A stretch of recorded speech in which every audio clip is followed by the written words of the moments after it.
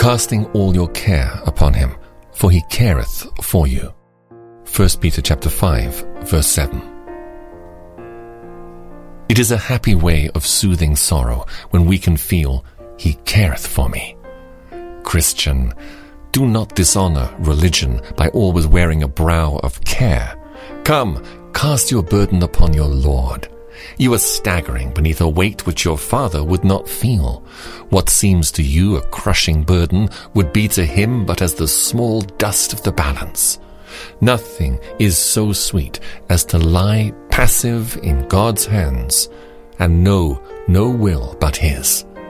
O child of suffering, be thou patient. God has not passed thee over in his providence.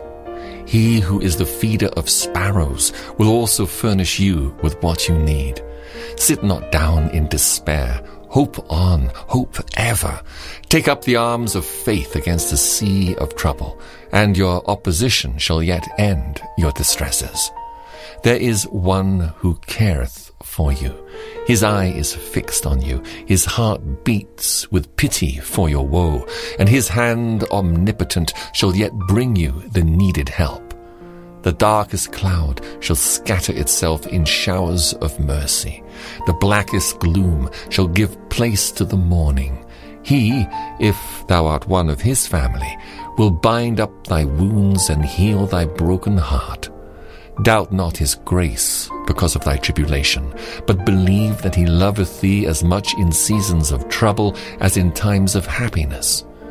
What a serene and quiet life might you lead if you would leave providing to the God of providence.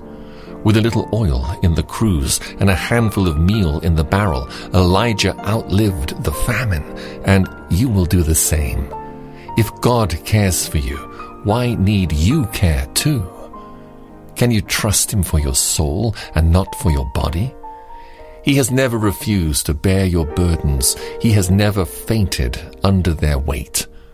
Come then, soul, have done with fretful care, and leave all thy concerns in the hand of a gracious God.